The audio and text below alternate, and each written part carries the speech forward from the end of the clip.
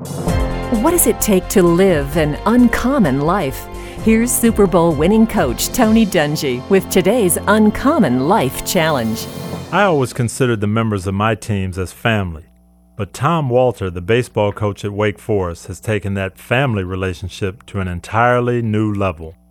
One of his outfielders, Kevin Jordan, was so sick from a kidney disorder that he was on dialysis in his dorm room 8 hours a day, wondering if he would ever be able to play baseball again. That's when Coach Walter didn't hesitate to volunteer and donate a kidney to Kevin. You may never face a situation like Coach Walter and Kevin, but you may be called to do something else. As you strive to be like Christ, be ready to lovingly sacrifice something for others. Tony Dungy, author of the 1-Year Uncommon Life Daily Challenge. Read a sample chapter of the new book at uncommonchallenge.com. That's uncommonchallenge.com.